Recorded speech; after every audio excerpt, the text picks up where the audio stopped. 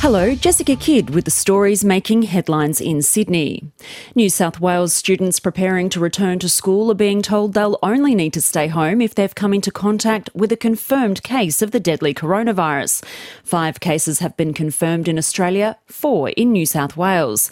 Chief Health Officer Dr Kerry Chant says anyone who's travelled but hasn't been in contact with a confirmed case should simply monitor for symptoms. If you've been a contact of any confirmed case, that you should not attend school. Close contact with a confirmed case of novel coronavirus, you shouldn't attend school for the 14 days.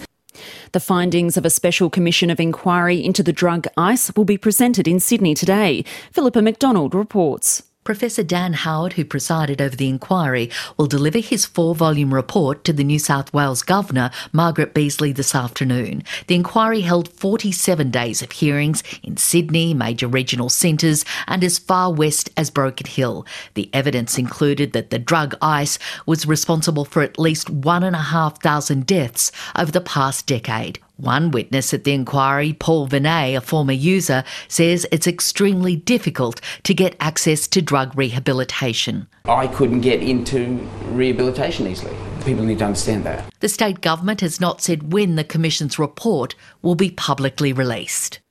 Police are hunting a young woman who allegedly bashed an elderly couple on Australia Day in the New South Wales Hunter Valley.